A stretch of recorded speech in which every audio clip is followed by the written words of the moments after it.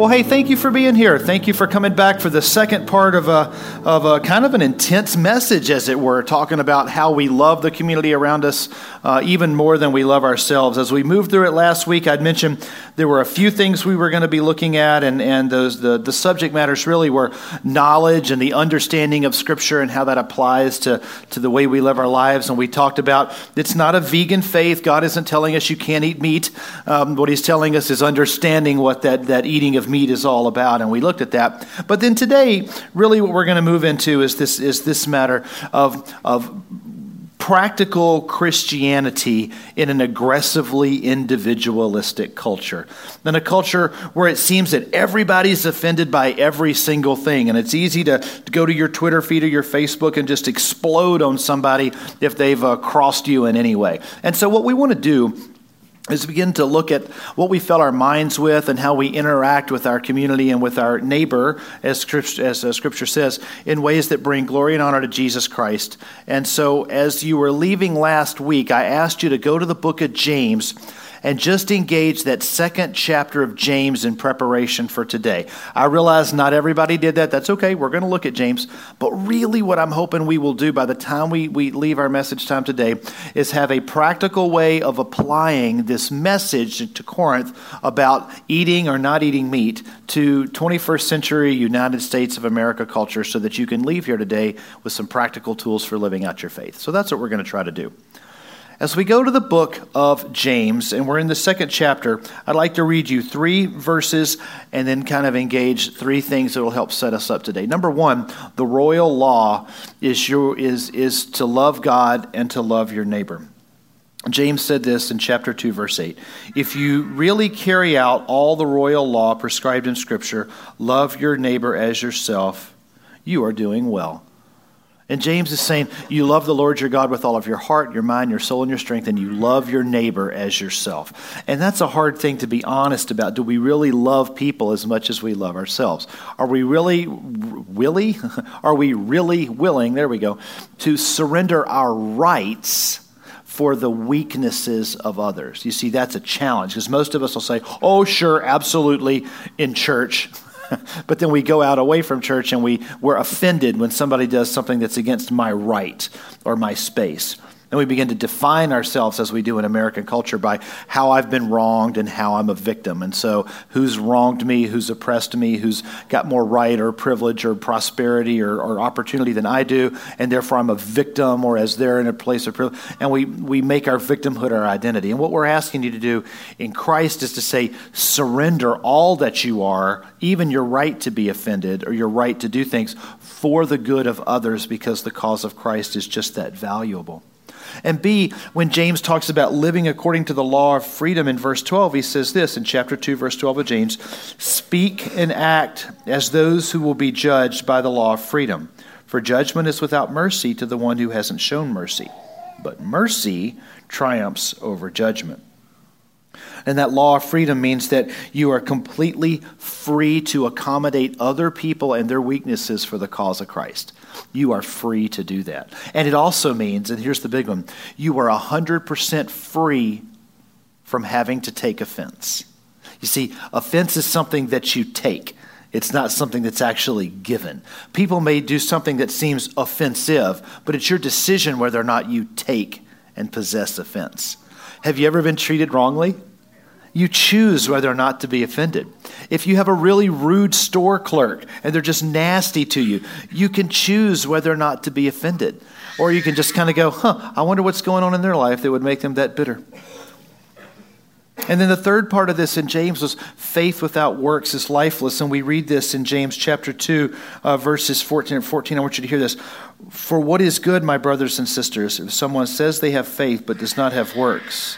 You see, faith without works is dead in itself. In other words, faith without works is lifeless. So when your faith in Jesus Christ leads to you being able to live in such a way where you surrender your own rights for the best interest of those who are weaker in their faith, now you're living according to true faith in Jesus Christ. Now, that's the setup for today. That kind of lays the groundwork.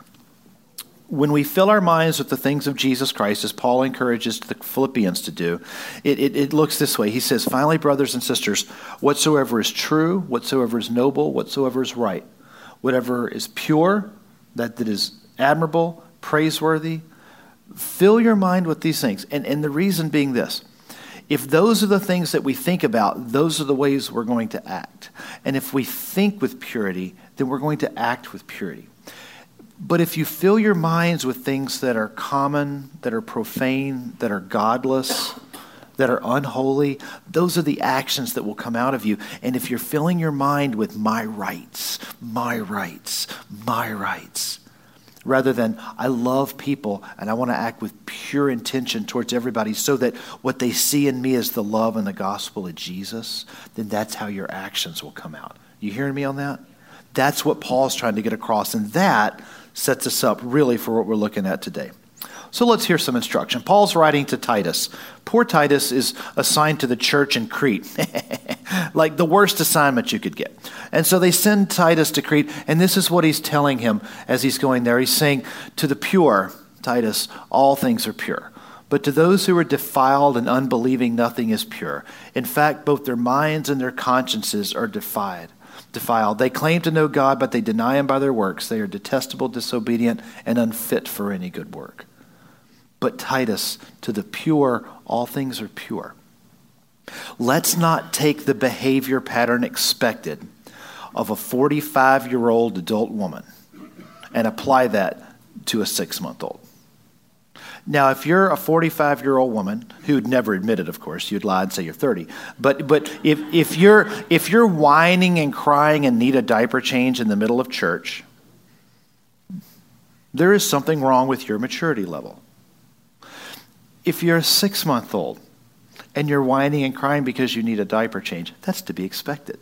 And there's nothing impure about a child doing that because that's how children act. You hear the parallel? As we mature in the faith and you learn more about what Scripture has to say, there's a higher standard by which you should be living. There are character traits and behavior patterns which should typify you as a maturing person. But the fact of the matter is, if you don't know any better, or you're not convicted a certain way, you're not responsible for conducting yourself the way somebody who does know better and is already convicted does. Hear what Paul's saying. The weak among us are those whose understanding has not yet been shaped by their relationship with Christ and Christian teachings.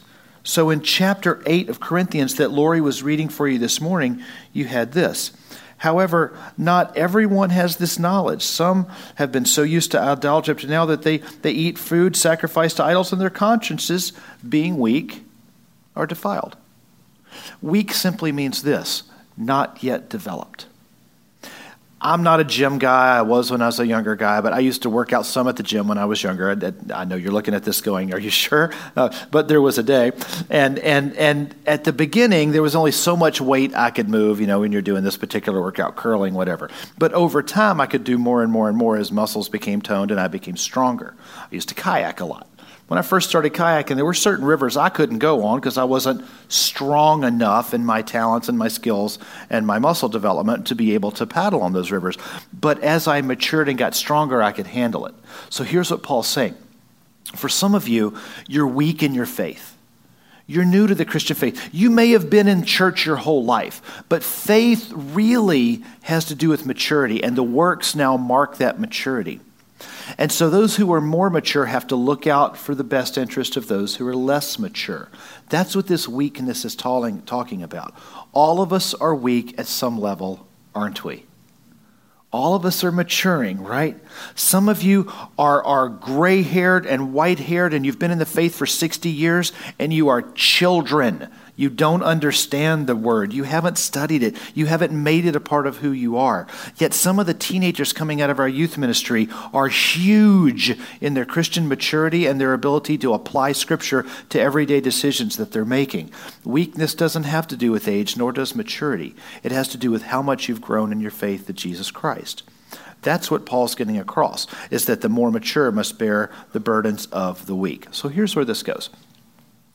A communal concept of the surrendering of one's own right for the betterment of the weak among us, those who need greater levels of protection. That's what we do. Now, I asked folks this in the first service. Why do we have handicapped parking spaces at church? It's interactive. Why do we have them? People who need them. Keep going. What do you mean? Huh? This is the law. No. Marine compliance people, I love them, right? Law enforcement. If you're in law enforcement, be quiet. Why do we have the law? why do we have the handicap spaces?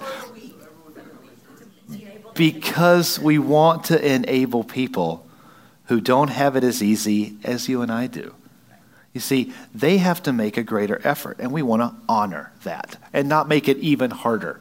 By no fault of their own, this is where they are. How about we bear the needs of those who need a hand? You see, that's protecting. Why do we have fences around pools? No, we don't want raccoons in the filter because it's a mess and they smell terrible. Oh no, we want to make sure that kids don't fall in and drown. We protect those who don't know better or those who are weak. And this is the message. Now, here it's about to get real, okay? Christians, there are things that we have to do to bear the burdens for those who are weaker in their faith. And it means that we may have to surrender our own rights sometimes in order to bear that burden of other people. What's that look like in 21st century America? Well, let's start in Wisconsin, shall we? Alcohol in itself is not a sin. I would remind you of the first miracle of the Lord Jesus Christ. But here's Solomon's words to Lemuel. He said, strong drink is not for kings, O Lemuel, and drunkenness is not for rulers. And what Solomon is saying to Lemuel, who's going to be king, is this: you must not allow your decision making to be impaired because of a substance. And he's saying, if we paraphrase, son, if you're drinking, when the time to make a solid decision arises, you may not be ready. If you're drunk and there's an emergency, you can't drive somebody to the hospital. If something dramatic happens, you can't respond well because you've allowed something else to take away your capacity as a Christian, as a woman, as a man, as a citizen, as a Christian. It's just not acceptable to be drunk. It's not acceptable even to be buzzed. So we have a rule in Souther House. It looks like this: one and done. If you've been to our house, we actually enforce that, don't we? We're kind of strong about it. Look, one drink may be because it tastes great or it pairs beautifully. A second drink is because you're looking for an effect. Okay, come on now. Don't look at me like I'm not from Wisconsin. You know what I'm telling you, right? There's no excuse for Christians to be inebriated. There simply isn't. And the fact of the matter is, if there's other brothers and sisters whose conviction runs a little deeper than yours to where they're teetotal and they're not having any, because to them it's a contradiction and that's where their faith and their conviction is, then for me to enforce my rights on them is a what? It's a sin. It's a disrespect of where they are. It doesn't mean they're weak. It means that we have a different connection or conviction, and I need to honor that. So I would give up my own rights the same way I would as if I had a friend who was alcoholic and I was having lunch with them. I wouldn't have a drink around them. Why? Because it's a disrespect. Because it could maybe even cause somebody to stumble.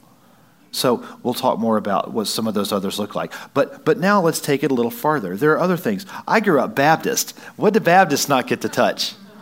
Yeah, man. Why? Right.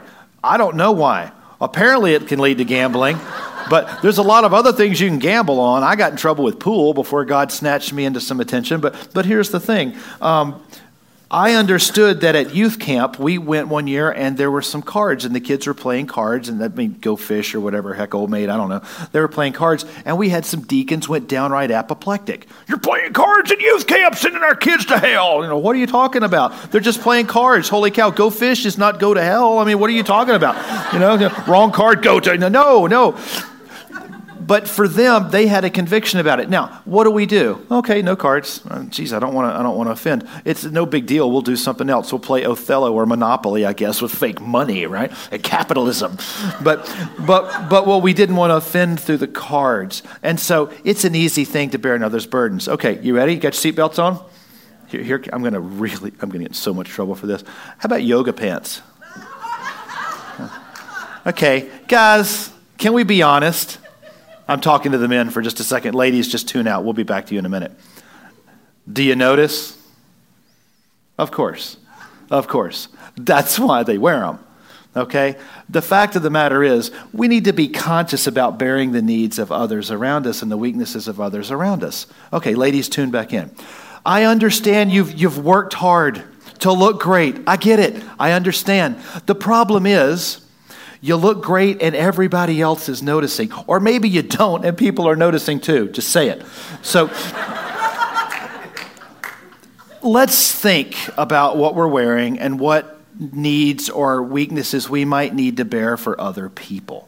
Okay? We kid around. I said to our family sometimes, I feel like I've got the second base with you. I don't even know you. Can you put something on? Can you have the shirt that comes down to here? When you're at yoga, it's cool. But other times, let's think about what you're doing and what you are saying to other brothers or sisters in the faith who may not be as strong and their minds may wander or their attention may be drawn. Can we bear the needs of others? Now, I'm not attacking you with my conviction about it. I'm just saying my kids ain't going out of the house wearing those without the long t-shirt. You do what you want, but from my point of view, I'm asking my family, let's bear the needs and the weaknesses of others. How about cigars? Is all tobacco a sin? Gee, I don't think so, but addiction to it can be, and regular use can be destructive. Let's think about where that goes and who you might offend and how far it can go. The same thing could be true of your music or your political affiliations. And what I'm simply asking us to do is this. Let's love others more than we love ourselves and our own rights. Because you're free. You're free to do or not to do. But we're free to make our decision based upon our love and our concern for other sisters and brothers in the faith and those who may not be in the faith, who by our actions may be drawn closer or pushed further away from the gospel of Jesus Christ by our unwillingness to accommodate the weak among us. You guys hearing me? What's it look like today in that message? Remain pure and sincere in your lifestyles, surrendering your own rights as necessary for the good of your neighbor so that the gospel lifestyle is evident among you.